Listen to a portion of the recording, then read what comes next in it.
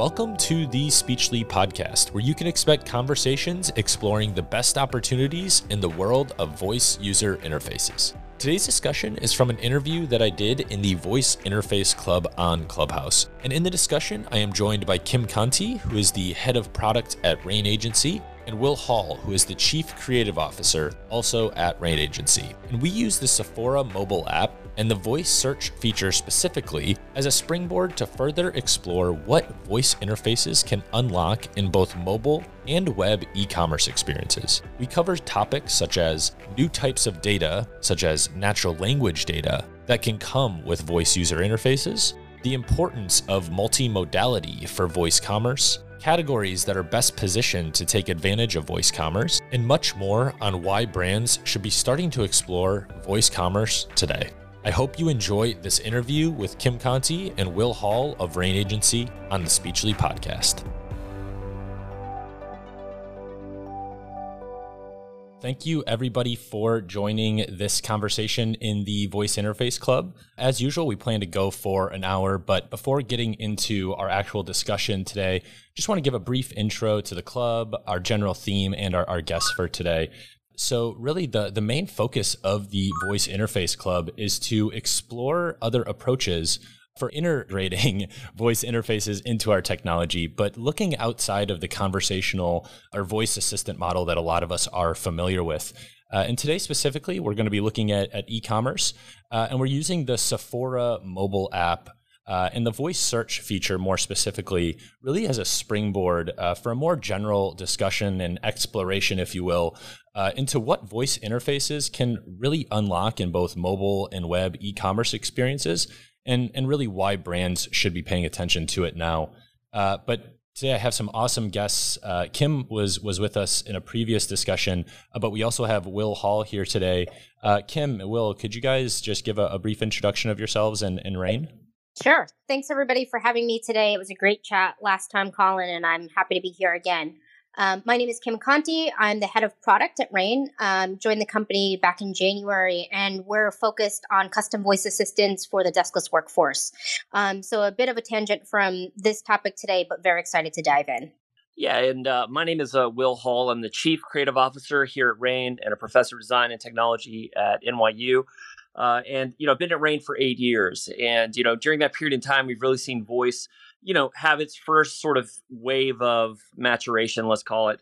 We made the very first skill, oddly enough, on Amazon years ago and really never looked back since. And I think what you're seeing now, and I'm really excited, Colin, to get into this with you on the panel discussion here, but of how voice has started to get integrated into some of the MarTech stack, as well as some of this sort of funnel moments with shopping and discovery and things like this. We at Rain, before, as Kim said, we've really been focusing on sort of, owned assistance for, industries and things like this. But, historically, we've done a lot of assistance that sort of exist in retail spaces, so work with companies like Nike and Gucci and folks like this, or Chanel rather. And how do you think about voice discovery in light of conversion, as you see in the Sephora example? So looking forward to getting that into that with you, and pass it back to you. Awesome. Yeah. Really looking forward. 8 years. That's a lot of time to be spending thinking and operating in this space. So really looking forward to tap into all the experience that you have, Will. So thanks again for joining. And Kim, like I said, thanks for joining as well. Really enjoyed our last discussion, but let's just jump right into it. Like I said, the inspiration of this conversation today is around the Sephora mobile app experience, where you can actually search for product using your voice. Again, this is the native mobile application. And I actually think it's a really good example of what we're exploring in this room, this idea of a voice user interface as a feature of an existing e-commerce experience versus voice as a completely separate sort of conversational channel. And for everybody, I would suggest going and actually downloading the app and trying it for yourself. But the experience itself looks very similar to a Google voice search on desktop or mobile, or a YouTube voice search, if you're familiar, where there's a microphone button that's in the actual normal search bar that we're all very familiar with. And clicking that actually launches a new screen or interface that asks or has a prompt that asks, what can we help you find? There's an example utterance, there's a microphone button, And although you don't actually have to tap the microphone, I think it's more of a visual cue to help you know what's actually going on. But it ultimately then takes your voice response and then performs a search. But like I said, it's more from the perspective of just getting the voice search done than trying to have a conversation with the user. So that's the general context that, like I said, we're using for a springboard into the conversation today. But for the first question I have, and like I said, I'll start with some general Q&A, and then we'll make sure to open it up to the listeners as well. So make sure you think up some questions along the way. But regarding this Sephora voice search experience, just to kick things off, what were your initial thoughts of the experience after you tried it? And maybe just to get a little bit more specific, what did you think about the actual UI elements specifically, and how the search experience actually sort of like visually takes over the entire application? Maybe Will, could you kick us off there? Yeah, I actually think I was actually really pleased with a lot of the elements that are there. I think one of the things that it does by taking over the entire screen is, in the larger world of design, we talk about affordances and limitation. I will not go too nerdy on this, but a limitation means what I'm not letting you do. And I think what they did really well there is saying, I'm letting you speak to this. I'm not letting you sort of interact with the traditional GUI now. And that's getting you into priming the user that this is the kind of interaction that you can do in this mode. And I think that is quietly a really strong use case. Sometimes, and we're running into this with a lot of the product work we're doing, where you have voice as part of a multimodal experience. It's not always obvious what's my preferred interaction. So for example, if you ask for something and then it returns the options, can you speak to get those options, or do you now have to click? And I think that they did a really good job of being a little heavy-handed in a really good way of saying, I'm going to put a limit here to funnel the user through a specific interaction model. And now here are the options. And now I'm using design patterns of the web and mobile. You touch these. The one things you can speak to open the first one or whatever. So I actually, from my perspective, think it was really great. I have some thoughts on functionality that I also will share. But Kim, I guess I'll pass it to you if you have any add-ons to that. Yeah, thanks, Will. No surprise, you were going in the direction I was about the voice takeover of the page, and totally agree. I think it was a great usage of the modality. I actually have two thoughts, Colin. One on something you said earlier, but I'll pause on that for a minute and just address the question about the UI. Yeah, I'm personally a Sephora customer, very happy customer, and I've worked with the app quite a bit, so excited to talk about it. I was really impressed, to be honest, and I don't say that often about apps. I think all of us being in development, sometimes it's hard to be impressed by apps. But what I really liked about it was the speed. We talk about that a lot in voice, and we touched upon this a bit last time around efficiency. And efficiency is only as good as, of course, how quickly something works, but how well it works as well.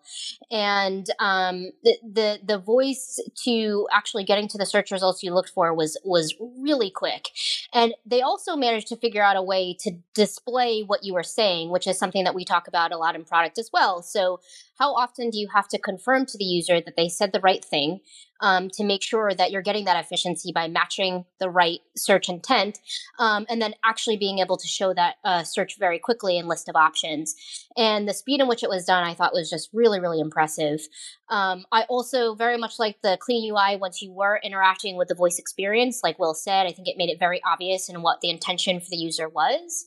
And just being an advocate for voice and how I think it can help consumers, I like that it was prominent not only in the search bar, but as you use the experience in other places, it's actually available at the bottom of the search page in an icon. And then obviously it's brought forward when you're actually interacting with that channel. So really well done. The other thing I just wanted to add to, Colin, I thought it was really important when you talked about voice as a channel. And this is something, I was really interested in when I joined Rain, because I had come out of industry, and we were always passionate about that omni-channel experience. And, getting more into voice and thinking about voice as its own product. We talk about this a lot. It is and it isn't. It's so powerful, but it's only as powerful as the ecosystem in which it operates. And that oftentimes it means that you have to understand other, corpuses of information and data and knowledge and context. And it can't be just its purely own experience of a voice channel. So I thought that was really done as well here. Here. Yeah, I think you both brought up some interesting points. Maybe to go back to you, Will, on this idea of function, it sounds like you maybe have a little bit more that you might want to add to your first impressions, if you will. Do you maybe want to unpack some of these ideas of functionality that maybe were lacking, or that you would have maybe added if you had some control over the experience? Maybe just explore or expand on that a little bit. Yeah, sure. And I want to be totally clear. I think it's a really great experience. And I think one of the things that's so important in voice and these emerging technologies, I think organizations kind of have to ask themselves, in a sense, a couple of questions: is, do you think voice will be more prominent in the future or less? And every trajectory I've seen is vectoring towards more relevant than less relevant. Now, how that expresses itself, a little bit TBD. But my point is that what real innovation allows you to do is not only have better answers, but ask better questions. And I think that, so let's get that philosophy down to something tangible here. Something they did that's really interesting. I was shocked in a great way how fast it was. Kim noted that. I mean, there is no latency there. I shouldn't be snapping on a invisible place like Clubhouse. So I'm snapping to reinforce how fast it was. I mean, you speak and then you get, and that's awesome. It felt more like Unix or something in a really great way.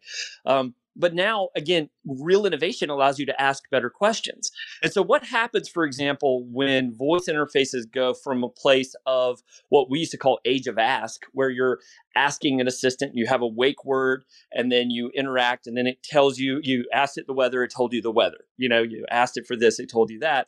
And there's a little bit of that going on here, but it's so fast that there's no interstitial moment. And that's, again, not a bad thing at all. But we actually ran into this with the work we did with Nike. We actually did a voice application that was integrated through a live telecast of the Lakers and Celtics. And all throughout the telecast, in the lower third, there were these utterances that, in their case, you could speak to Google Assistant. And we ended up selling out over $1 million of sneakers in about 30 seconds. I mean, it was incredibly fast. But oddly enough, the fact that there was no lag was kind of a problem, because there was no brand story. It was a new shoe in their case. There was a real narrative that they wanted you to get in line with. And so it's a bizarre little question of, like, one of the real things that voice does well is that it's faster. In the case of pure brute force functionality, speech is 3 times faster than typing. So there's that. But when you add the idea of first order retrievability to it, we're talking very, very, very fast. And so I think, brands, it was a bizarre thing. It's a different question. What happens when you remove friction? Sometimes you can lose things in that exchange. Now, I'm not saying that Sephora did that, but it was so fast. I was like, wow, how might these interstitial moments be made more meaningful as they iterate? And I think they're really right to move forward. And I think as you also think about voice discovery, and I'm sure it's on their roadmap. They're really smart people, so I'm sure they're thinking about it. But how might you make voice not simply be a replacement for a keyboard, but rather actually something that is conversational, that you can use follow-up questions to disambiguate? And there is some of that. And I also noted how they escalated some things to the chat, is a decent example of that as well, of escalating a voice query to then a typed query.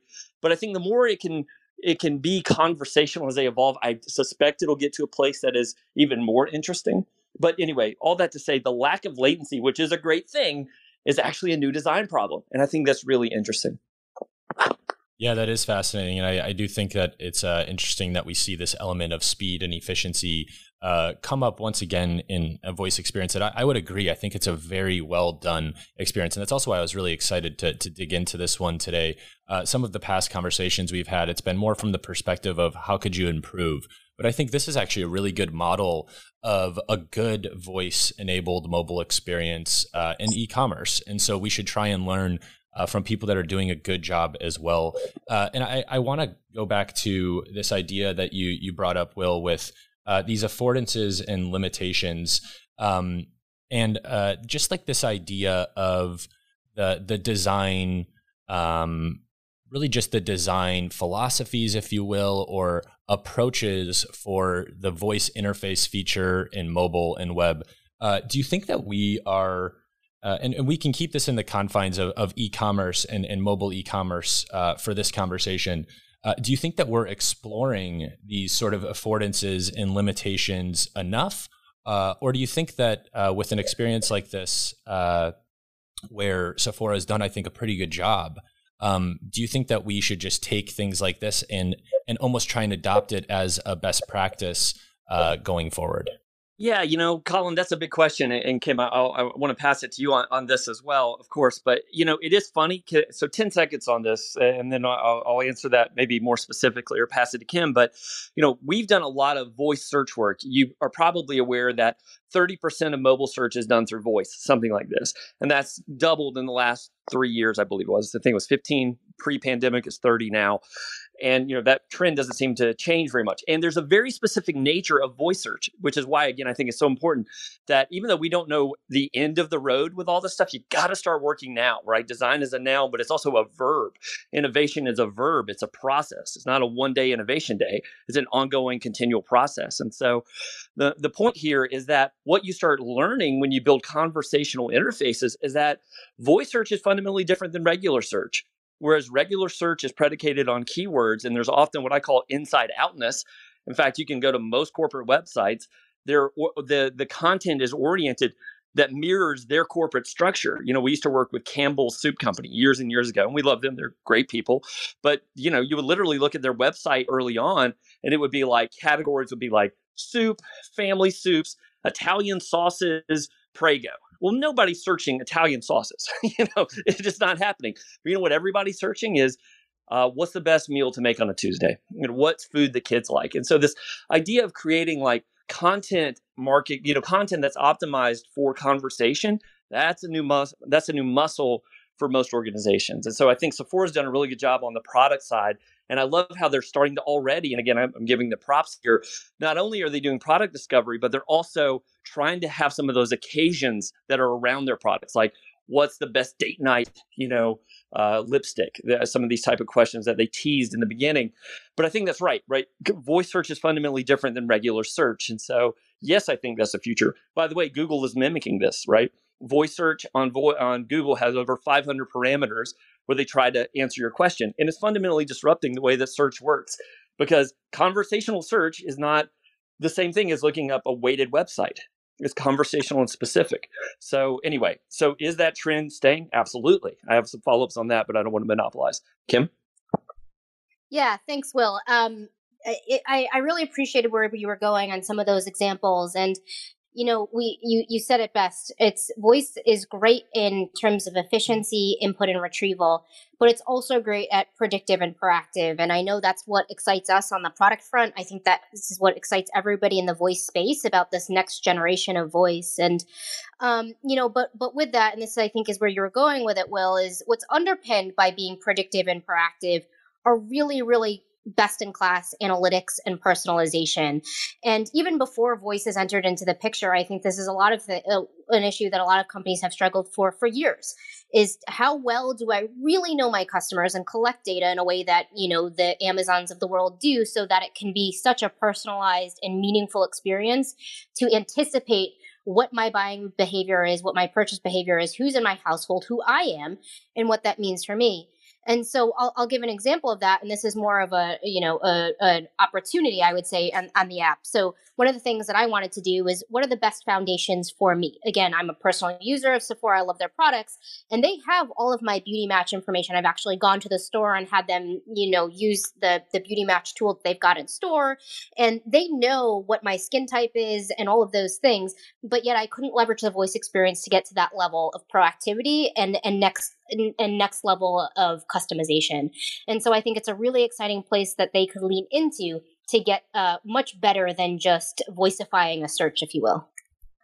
Yeah, can I follow up on that? Because that's exactly right. I mean, look, our central thesis, if you ever see Rain present, at least, historically, every deck that Rain has presented, it has had one slide in it that said, to win at voice, you have to think in systems. To win at voice, you have to think in ecosystems. And that is our core philosophy in many ways. And it kind of is what Kim said. A lot of people, when they first started, exploring in voice, which is fine, they would make a single skill or something like this. And it wouldn't be integrated with anything else. They wouldn't capture the data where it goes anywhere else. And it was sort of living on an island. And then we say, well, voice didn't work. Well, sure, no one would think that would work. But when it's integrated into a larger system, whether that be a tech system, obviously, or to Kim's point, a knowledge base, a CRM system, any type of MarTech capabilities, then you're going to have more success. And in fact, not only are you going to have more success, but you're going to get qualitatively different data. I can get into some examples of that if you want, but it's really kind of exciting. Voice is different. Voice is different. You get qualitatively different data from a conversation than you do from traditional search, fundamentally differently. And that's really exciting. I think like back to the system thing, we worked with a retailer in the interest of, I'll not say their name, but the spirit of it is we found that 80% of people that shopped at this luxury retailer had started their search online, but when they walked in the store, it was the goldfish problem. Like, who are you? That's exactly what Kim said. Well, I already had the product I want in my cart online, but you don't know who I am. Like, it's this is my fifth date with you, essentially. Brand. Why don't you know me? And so, the more we can integrate these journeys as a unified system, the more powerful voice is and conversational interfaces are in general.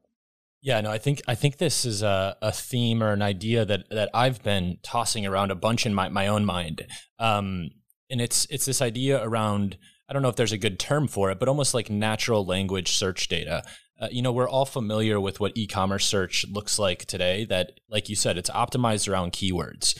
But we're starting to see these features like voice search, maybe voice filtering, some of these different voice and e-commerce types experience become more prevalent. And so with that, like you said, I think we see a completely new type of data altogether. I would like to unpack that more if we can. Do you think that maybe first, do you think that from what you've seen so far in the world of e-commerce, do you think that can be even more valuable than the search data we're seeing today?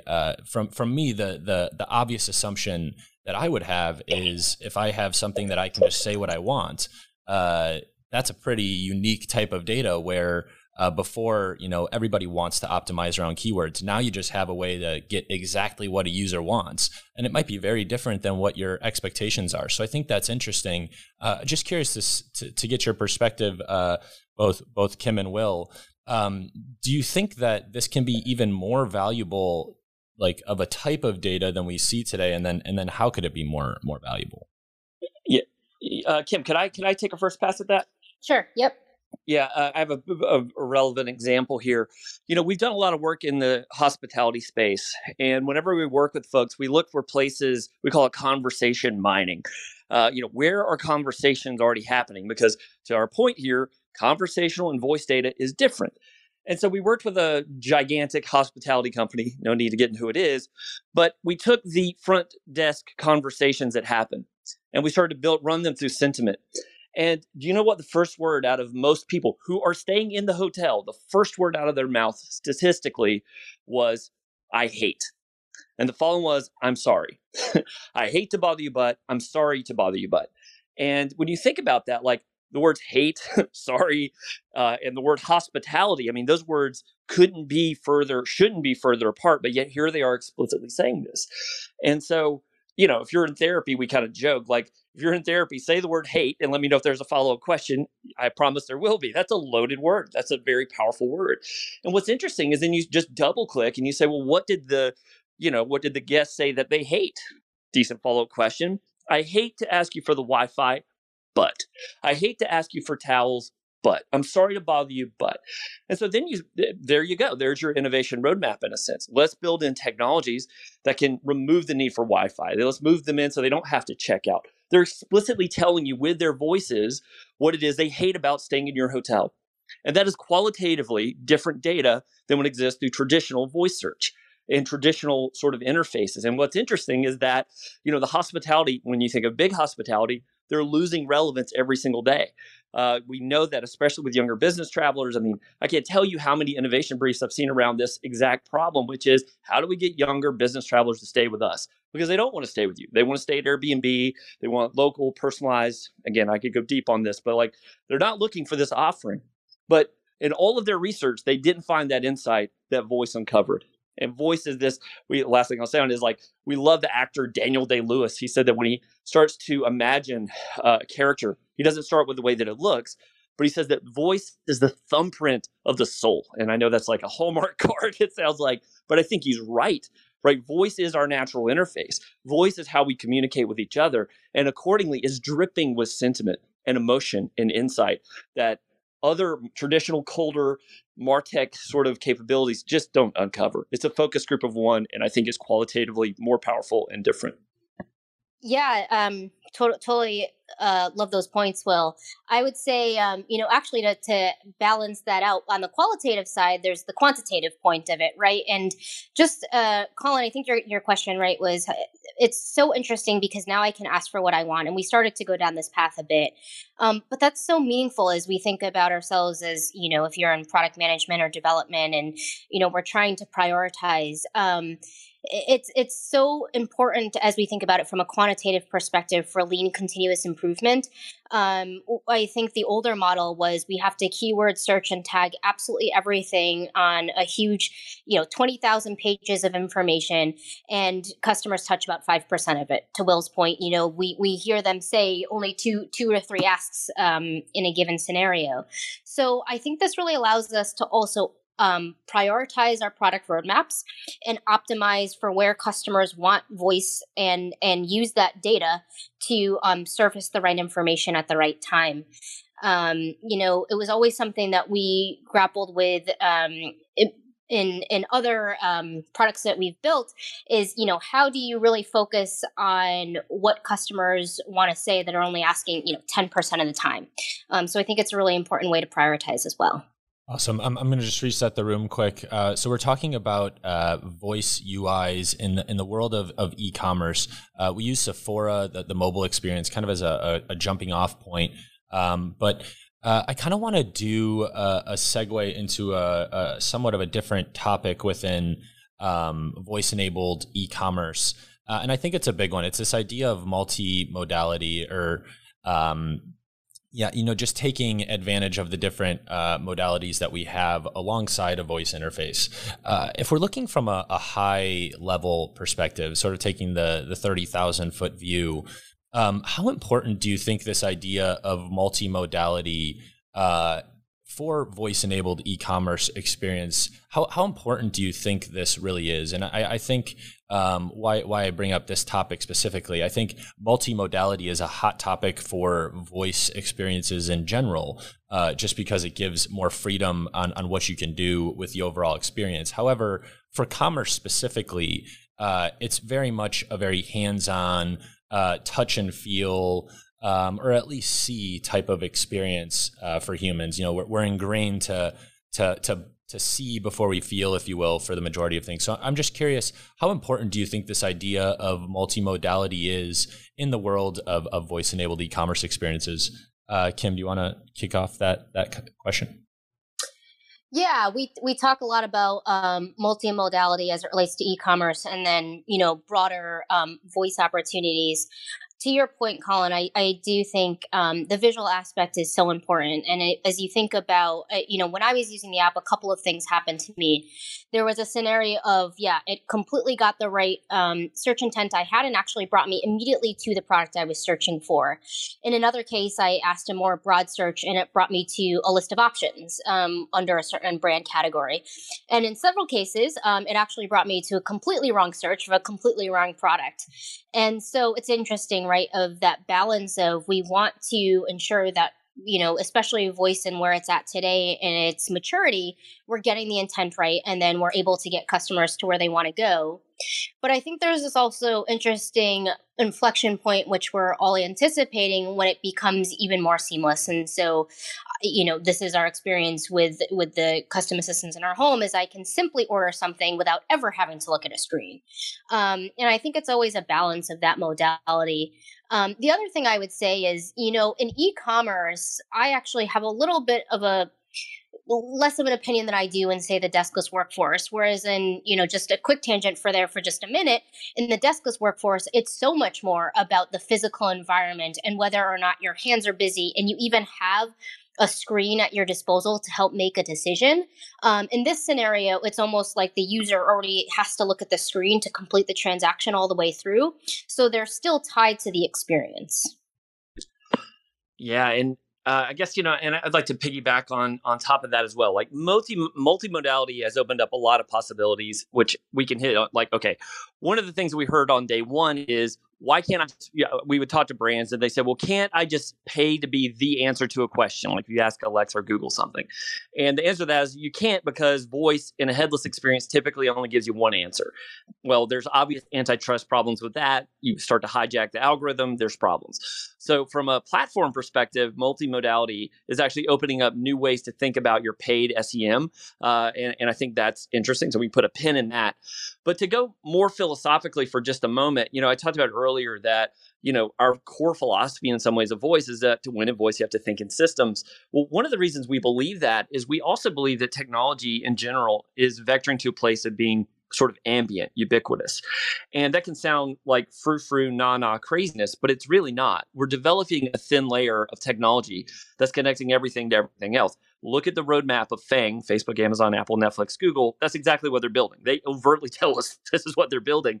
And so I think for brands, what that means is that we have to think about our brands through a multi-sensory expression of our brand. And, one of our clients is actually MasterCard. And I think they've done an amazing job of that. When you think about MasterCard, in a sense, they're this invisible thing that exists, this brand. Everybody knows the red and the orange and the red circle that is the MasterCard logo. Well, what happens when that is in a digital wallet? What happens when you're issuing cards? Like the Apple Card runs on MasterCard, but there's not a MasterCard logo on it. So where's your brand if you're losing that visual equity? And so the need to express your brand through a multi-sensory expression of the brand is really important. If you're in New York and you take a cab and you pay with MasterCard, you now hear a sonic expression of the brand.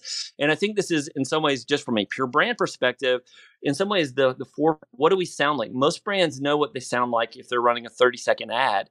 But less do when you start to think about something that's assistive or conversational and things like this. And I really do think that's the brands that are doing that, I think, are really going to win. And I can point to examples of that. But, I think it's very relevant to what Sephora is doing. As you start to think about what's happening in the larger world of retail, the fact that they're not only creating a conversational interface, which obviously helps with discoverability, and multimodality helps to disambiguate sort of searches. So yes, well done. But I think that it's a step into this idea of what Disney calls phygital. It's physical and digital. It's a system in the truest sense of the word. And what happens when your brand is existing in that ubiquity? Well, it means you need to be able to express yourself along all of those modalities. Last thought on this. When we think about historically on the web, we've talked about the idea of responsive and adaptive frameworks forever, of course. But now this idea of multimodality has really taken that to a whole other level, because now what happens when you're not only on a device, but it's also paired with a wearable or not? We have fitness clients that this is very relevant to. We need to be aware of the mesh of touch points and have our brand express itself through that mesh in a meaningful way. There's a real opportunity here for first mover brands to start to think about how you can express yourselves. By the way, that's really worked with MasterCard. They've, in the Forbes 100, they've moved up 4 positions, I think, up to like 18 or something like this, as a direct result of their multi-sensory expression of the brand. I do believe that's the future in some ways. Yeah, so that's sort of the high level view. I also want to get maybe a little bit more narrow. So we're looking at Sephora, obviously a beauty brand, but we've also seen companies like Home Depot with their home improvement offerings and different products also add voice search into their mobile applications. I'm curious, do you guys think that there are any specific categories that might be better positioned to take advantage of voice-enabled experiences than other categories? And if there are, what are some of the different elements that might play into that? And if not, maybe is it more a higher level that e-commerce is just in a good position? Would like to hear your thoughts on that general topic. I've got some initial thoughts on it. I do really think the point of disambiguation is something that we continue to talk about in the context of purchase behavior, as well as the context of voice for knowledge information. And so that's really interesting as we think about, again, a frictionless experience in voice. what we always have to balance in this voice channel is, and we talked about this a bit last time, Colin, was the right channel for the right transaction. And in cases when you have very complex products to purchase and you've got more of a back and forth, I need to understand more about the thing that you are buying. Perhaps that is actually not best served in voice. Maybe it's best served in a mobile app where you're sort of taken through a journey experience. And voice, again, we know it should only take so many turns. Otherwise, it's no longer efficient and the user is now quite frustrated. So that's kind of my general thought on that. Yeah, and I think I agree with that. And I would also say that, anytime you're dealing with an interface that historically has a ton of drop downs or things like this, a drop down voice is a direct indictment on a drop down. And so when you think about something like Sephora, great example. There, not that there are literally drop downs, but there's categories and subcategories and use cases and all the stuff that you have to navigate through to get to what you want. Home Depot, no duh, great example of that. But I think, areas that we're actually very bullish on at Rain, and it's not e-com, but it shares some DNA here, which is, things like the financial space. When you look at things like, for example, a client of ours was BlackRock. They manage over $9 trillion of assets, and they have all these very complicated, knowledge bases that they have to interface with. They have this risk assessment tool called Aladdin, for example. And when you watch, FAs, financial advisors, interact with these things, these guys are really smart. These are not slouches, to say the least, and they're very technically savvy. But you watch how long it takes them to fight the interface to get what they want.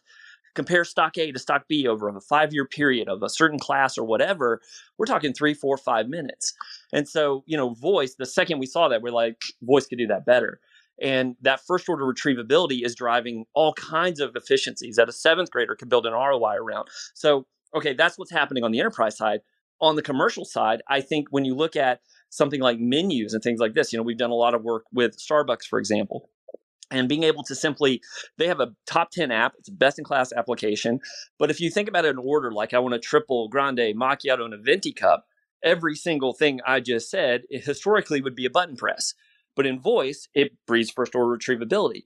And so therefore I've removed friction. And now you can, the first time you're in, get to what you want faster. So that's going to, obviously get you down the funnel quicker. Everybody on this call certainly knows the attrition that happens through any marketing funnel. So removing those steps is going to be advantageous in an e-com situation, obviously. However, what happens the second time you come? In the case of Starbucks, you can just say, do you want your regular? And that's backed up by data, by the way, that 70% of transactions are people ordering the same thing over and over again. So now we can start to take that conversational place in the first time to be an anticipatory place the second time, where you want your triple grande macchiato and a venti cup, right? Right, good. And so you can remove it out of the way. And as a result, people shop with voice purchase 2.7 times more than non-voice shoppers. And so what's the hardest thing to do in marketing? I think one of the hardest things is loyalty. Everything is vectoring to a place of being a commodity wrapped in a logo, including Home Depot, right? I mean, does anybody really have a preference in where they get their hardware? It's price driven, which means it's a commodity. So how do you fight that? Removing the F word of friction. And I think that that's one of the ways that voice can really power e-com. Voice drives loyalty. We've seen this in a number of examples in commerce. Starbucks is a great example of that. But even things like Headspace, which we worked with for a few years, we don't work with them anymore. But the same exact thing. What we found is that people who use voice to interact with the platform, they come back more often because it removes friction and it breeds personalization and first order retrievability. And so voice and loyalty go hand in hand. And I think that's very in line with the things that Sephora are doing, as well as quite obviously Home Depot. It breeds loyalty. Yeah, and just an add in a little bit of a different direction there, Will. One of the things that I think brands and companies should think about is the context, which maybe sounds quite obvious, but I'll give you an example as it relates to Sephora.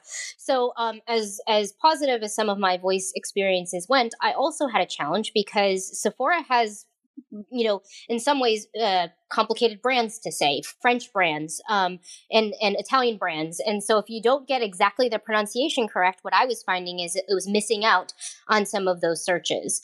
And so that's where we at Rain, really focus on building the right taxonomy and ontology and the right contextual knowledge and awareness of a given user or a set of customers or a set of internal stakeholders so that we understand the knowledge and the nomenclature and the context in which they're asking questions, so that we can nail that first order retrievability right the first time. Yeah, that's very interesting. And it brings up this other thought about just also like where voice commerce might even go as we start to explore it further. And I think that many of us will think of voice commerce in mobile or web almost as an extension or a feature of existing store experiences, or almost removing friction in commerce as we know it today. And I think that is a really good opportunity to improve. I like that way you said it, Will, with the F word, friction, but to remove friction in experiences as we know it today. So that's one bucket.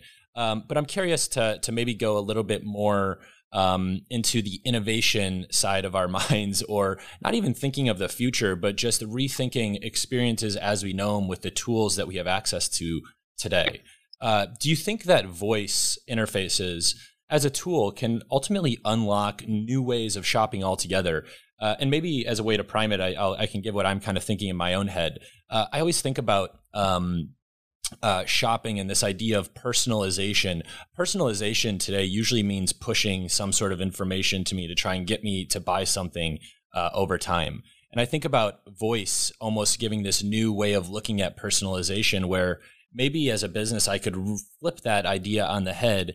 And all my experiences, we use personalization purely to inform product search based on what you're telling us. So it almost moves from this push to a pull use of this different data we have access to, where maybe voice could be a driver of that overall experience, if that makes sense, and almost like a generative interface, generative search kind of way.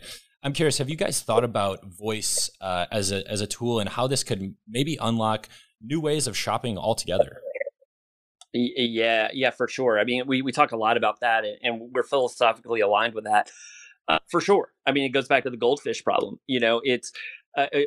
I think of a relationship with a brand kind of like marriage. If you think about a first date, you don't know if who you're out with. Do they drink? Are they vegetarian? God knows what. But by the 10th date, you probably know what they're kind of into. By the time you're married, you can probably go ahead and order for each other because you've got to know each other. That's the nature of a relationship.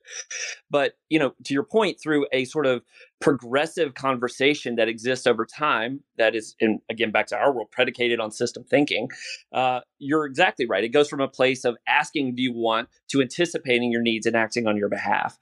And in fact, when you look at things like Google Duplex, which, of course, was at Google I/O a few years ago, it was this place of proactive assistance. Voice in our mind is a gateway to that in many ways.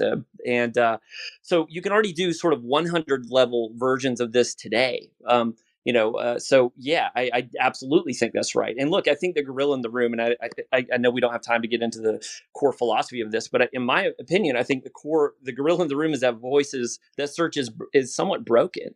And I think Google is even somewhat kind of admitting that to a degree. They're changing their entire approach to page weighting and things like that every single day. Google's awesome, obviously, but the voice search has uncovered the fact that search is broken. So absolutely, I do think that a new, more progressive way that's thinking conversationally over time is the way to do it. In the same way you get to know somebody in a relationship, that's exactly how I think brands, and in some ways information, needs to work potentially as well. I have one or two more questions here. So if anybody in the crowd, any listeners have some questions for the crowd, I think now would be or for the guests, now would be a good time to start raising your hand. We can bring you up.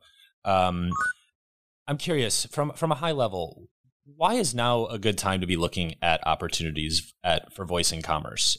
Would like to kind of hear your pitch for voice in e-commerce. Kim, maybe you could kick it off, and then Will would like to hear your take as well.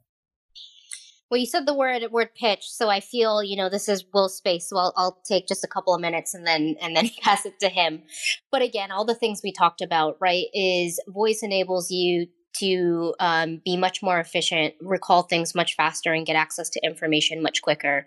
That means ideally a much more seamless experience for customers who, instead of searching through, I think everybody's inundated with too many options, right? We all know the salad dressing analogy of now it's nearly impossible to buy salad dressing when you go down the shopping aisle because there's 6,000 choices and I'm overwhelmed by the paradox of choice rather than having a limited option for really the thing that I'm actually looking for.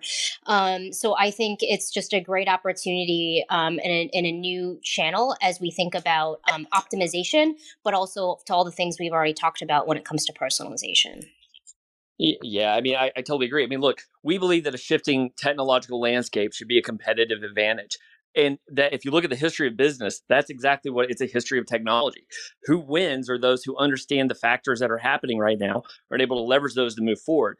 And so, for companies that are saying, oh, well, we're going to sit and wait, I think that's a really bad move. Why? Because as business leaders, we look for forces that triangulate on something, right? And it's like voice search is not going away. It's doubled in the last 2 and 3 years. Voice commerce, every projection from Gartner to everybody has said this is a multi-billion-dollar business. It's growing every single year, and it's growing in ways that we didn't anticipate. It's not simply asking Alexa to order batteries, though sure that may be part of it, but it's fundamentally changing the way that we relate to brands. We're also in an era back to a triangulation of forces, right? Brands, you've heard article after article of like the brand death of brands. You hear this all the time. What that means is that everything is being commoditized. I mean, think about the way that Amazon talks about products. They say your margin is our opportunity, and everything is vectoring to an Amazon Basics version of itself. So as brands, we have to build out ecosystems that build resilience against these forces. Who is doing that? Like the people that are building systems are winning now, and they're going to continue to win in the future. And it's funny when you say any brand that I sit down with, and look, we've worked with 23 of the Fortune 100 organizations. We have these calls all the time. Tell me a brand you're inspired by. You're going to have names like Disney and Nike and Sephora possibly, and all these other brands are going to come up. And the thing that they all have in common is they don't see innovation as a one-time event. It's just the way that they live, and they're building systems that innovate every single day. And it's so funny. We actually did a report. This was some work I did at NYU, and we looked at the Fortune 500 companies, and we looked at earnings reports, annual reports, and things like this, and did conversation mining on it. And what we found is that the most innovative companies never said the word innovation. They almost never mentioned it. Look at Google's internal calls, or their calls that they have around shareholder meetings. They never say the word innovation. Conversely, the brands that are really struggling to maintain relevance, they talk about innovation all the time. And I think that's so right. It's like, should we innovate? Of course you should. Why? Because there's a telescoping of innovation that's happening now. What happened and COVID has accelerated that, by the way. So yeah, that's my pitch, is that you've got to move forward. Everything has been telescoped, and voice is absolutely going to be a core pillar, part of, not the entire thing, but part of that current and future state. And I know we've got a couple of people waiting to ask questions as well. One thing I'll just leave here as I was thinking about it, and I don't have an answer for yet, but I think we didn't talk about this, but voice is ubiquity to be everywhere, right? And as we think about voice in the car, voice on the go, what does that mean? Maybe, Colin, that was your question around shopping in a totally different way. And that's really interesting, I think, from a commerce perspective. Just where voice is wherever people are, not tied to a desk, not tied to a computer, and I have to be in a single place at a single time. Love it. Yeah. Really, really good points, and a lot to think about and reflect on after the discussion, at least for myself. So I hope the listeners feel the same way. But let's pass it over to some questions. Kaleem, would love to have you give your thoughts or question. Floor is yours. Thanks very much for inviting me up on stage. You have a bit of a comment and a bit of a question. So, Will, I just want to pick up where you left off. Particularly about innovation.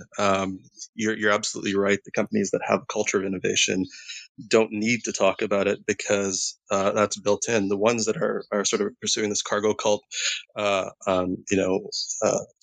of modality in terms of trying to be innovators, they see the surface level, but they actually don't understand what the processes are, and that innovation is not, as you said, a one-time thing. It's actually a culture. It's an ongoing process. It never stops. So I think so that's the first point.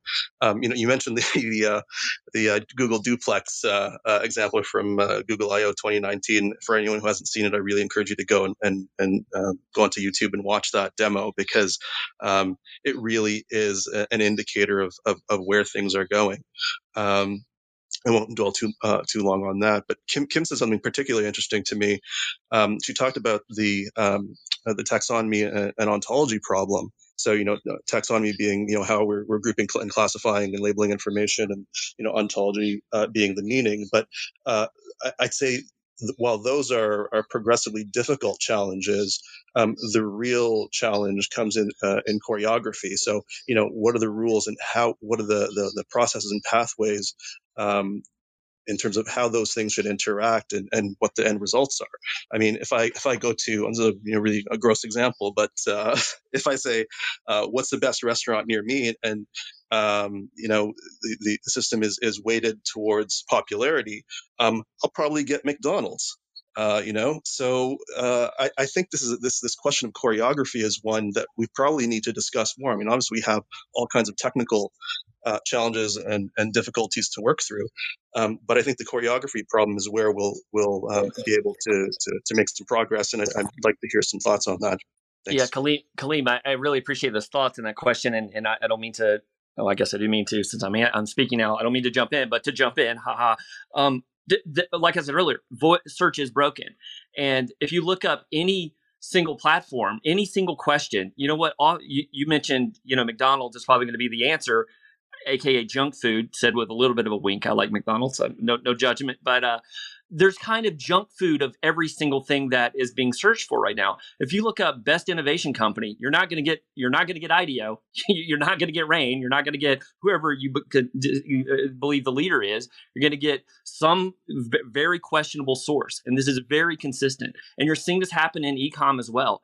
If you think about voice discovery on Alexa, and I don't think Alexa's marketplace is necessarily something to hold up on a pedestal just yet. However, ask it for a question. Ask for, give me the best, insert whatever the thing is. It rarely is the best. It's usually predicated on some gaming of a system and not an actual truthful corpora of data. And so, yeah, I think that the weighting, and then that brings obviously into who is weighting that. So I understand that's a problem, but it's a big deal. But I totally agree with you. Any other thoughts on that? Yeah. Oh, go ahead. Sorry, go ahead, Kaleem. No, I just wanted to comment on what Will was saying, and that, particularly what Colin was talking about, the personalization aspect. So, no two people are going to have the same ontology or taxonomy. And although maybe the choreography, we might have a narrow range of what we expect from what's delivered to us in terms of the experience. So, but that's a separate issue as well. I mean, we can look at statistical distributions all we want, but when it comes down to the day, each of us are individuals who are trying to get the thing that we want. So I think this is particularly for e-commerce environments where there are thousands or tens of thousands or even millions of choices. This is something that we're going to have to grapple with, and it's something I've been thinking a lot about. Yeah, I really appreciate your thoughts, Kaleem. It's something that we are constantly, I would say, our top two priorities on our product front is balancing this autonomy and taxonomy with the actual experience. And just to play up your analogy of choreography there, I really like that point. And it is kind of a dance, right? Because we believe that there is this opportunity right on the horizon of natural language processing and ability to answer questions in the way that users want to ask them. But then oftentimes we're dealing with legacy unstructured data that is just not mastered to answer those questions. And so we're always constantly balancing a usable, useful product roadmap to answer what customers want with building out this taxonomy and ontology and not falling under the weight of trying to master every single scenario. So it's constantly a dance of how do you build a better experience for certain use cases while you're still building out, you're really just trying to resolve a lot of those legacy data system issues. Awesome. Yeah. Thanks, Kaleem, for that question and great responses, Will and Kim. Chip, did you have one final question before we close out today's discussion? Thank you. I have an observation. I'd like to say that I believe you're overestimating the importance of multimodality in minimizing user frustration and disambiguation. I illustrate this with the point that even though I'm not a driver, my wife is, and we spent 2 years researching our recent automobile purchase. And one of the things high on our list was a strong voice response system in the car. And many we tried, you could make your ask of the car, but then it would bring up something on the built-in touchscreen requiring the driver to take their eyes off the road and their hands off the wheel to make a selection from the touchscreen. And my wife found this almost a waste of a voice UI system because it required her eyes and her hands. I think the industry needs to recognize that we all are in situations, whether we're driving, we're jogging, We're changing the baby, we're doing the dishes, when our hands and our eyes aren't free, and yet we want to use voice interface technology, which means speech response. And, even if that's sometimes questions to disambiguate, it still means speech response is important to us at times. And so I'd like to hear your thoughts on that. Thank you. Yeah, Chip, I've been there, and if I wouldn't be telling, I would be lying to you if I didn't say I actually had the exact situation happen to me today with my voice navigation in my car. I think, unfortunately, those are some of the worst voice experiences that I've had to date. All been there. The only thing I'll say to that, and there's frankly other experts that can probably speak to this even better, but I think we all recognize that voice is still in its infancy, and as much as we want it to be, we see their horizon. There's just a lot of training that it needs to do, and so as we think about the products we're putting into the world, it's always that balance of we need users to interact with it so that they can disambiguate, so that we can then master that experience. But we have to sort of, I think, work with the technology we have today to train and learn to improve those experiences going forward. Will, did you have something to say? Just agree with you, Chip. I think that idea we were talking about adaptive and responsive. I think that's very right. A car is a version of that, right? When you look at, like, this is something we tackled with some work we did with Headspace, where, for example, if you're running and we can tell obviously by your accelerometer that you're running, that's going to affect the content recommendations. It's going to be things that are more active. It also means the interface itself is going to change to assume you're going to press it with a button, with one finger while you're running is different than sitting down and pressing with two hands or whatever. And so I think the idea of systems acting as a system that adapts to the modalities plural is the right way to think about it. And it's not easy, obviously, but I do think that's right. 10 seconds and then I'll give up my time here. But before COVID, I took my daughter to the World Trade Center. And I simultaneously had the best experience with tech and the worst within the span of about 3 minutes. And so the best was, for those of you who haven't been, you go in the elevator, and it's obviously an emotional space if you're a New Yorker, and you get in the elevator and it takes you up. And they use this sort of AR, MR type of thing. It's just a screen. But basically they map what you would be seeing out that window New York City looks like over the last 150 years. And so you see it start off as a village and then towns and then the buildings and then this and then this and then this. And then by the time you get to the top, it opens up and now this is the current view. Such a great use of technology. But then when you walked out and I looked to your right, there was the best view in the building was covered by, it was cartoonishly ridiculous, 9 gigantic big screens covering up the best view in the entire building. That's a terrible example because it's technology getting in the way of what I want instead of enabling what I want. And so paradoxically, we believe that technology is often at its best when it gets out of the way. And I think a lot of these interfaces, like the car you just mentioned, they're very self-aware. I think a lot of voice assistants, they're trying to be overly personified and being too self-aware and too cute. I don't want to know what Alexa ate for lunch. I just want you to tell me where to go to eat. You know what I mean? And so I do think this idea of getting out of the way is in some ways a great paradox of a lot of this technology.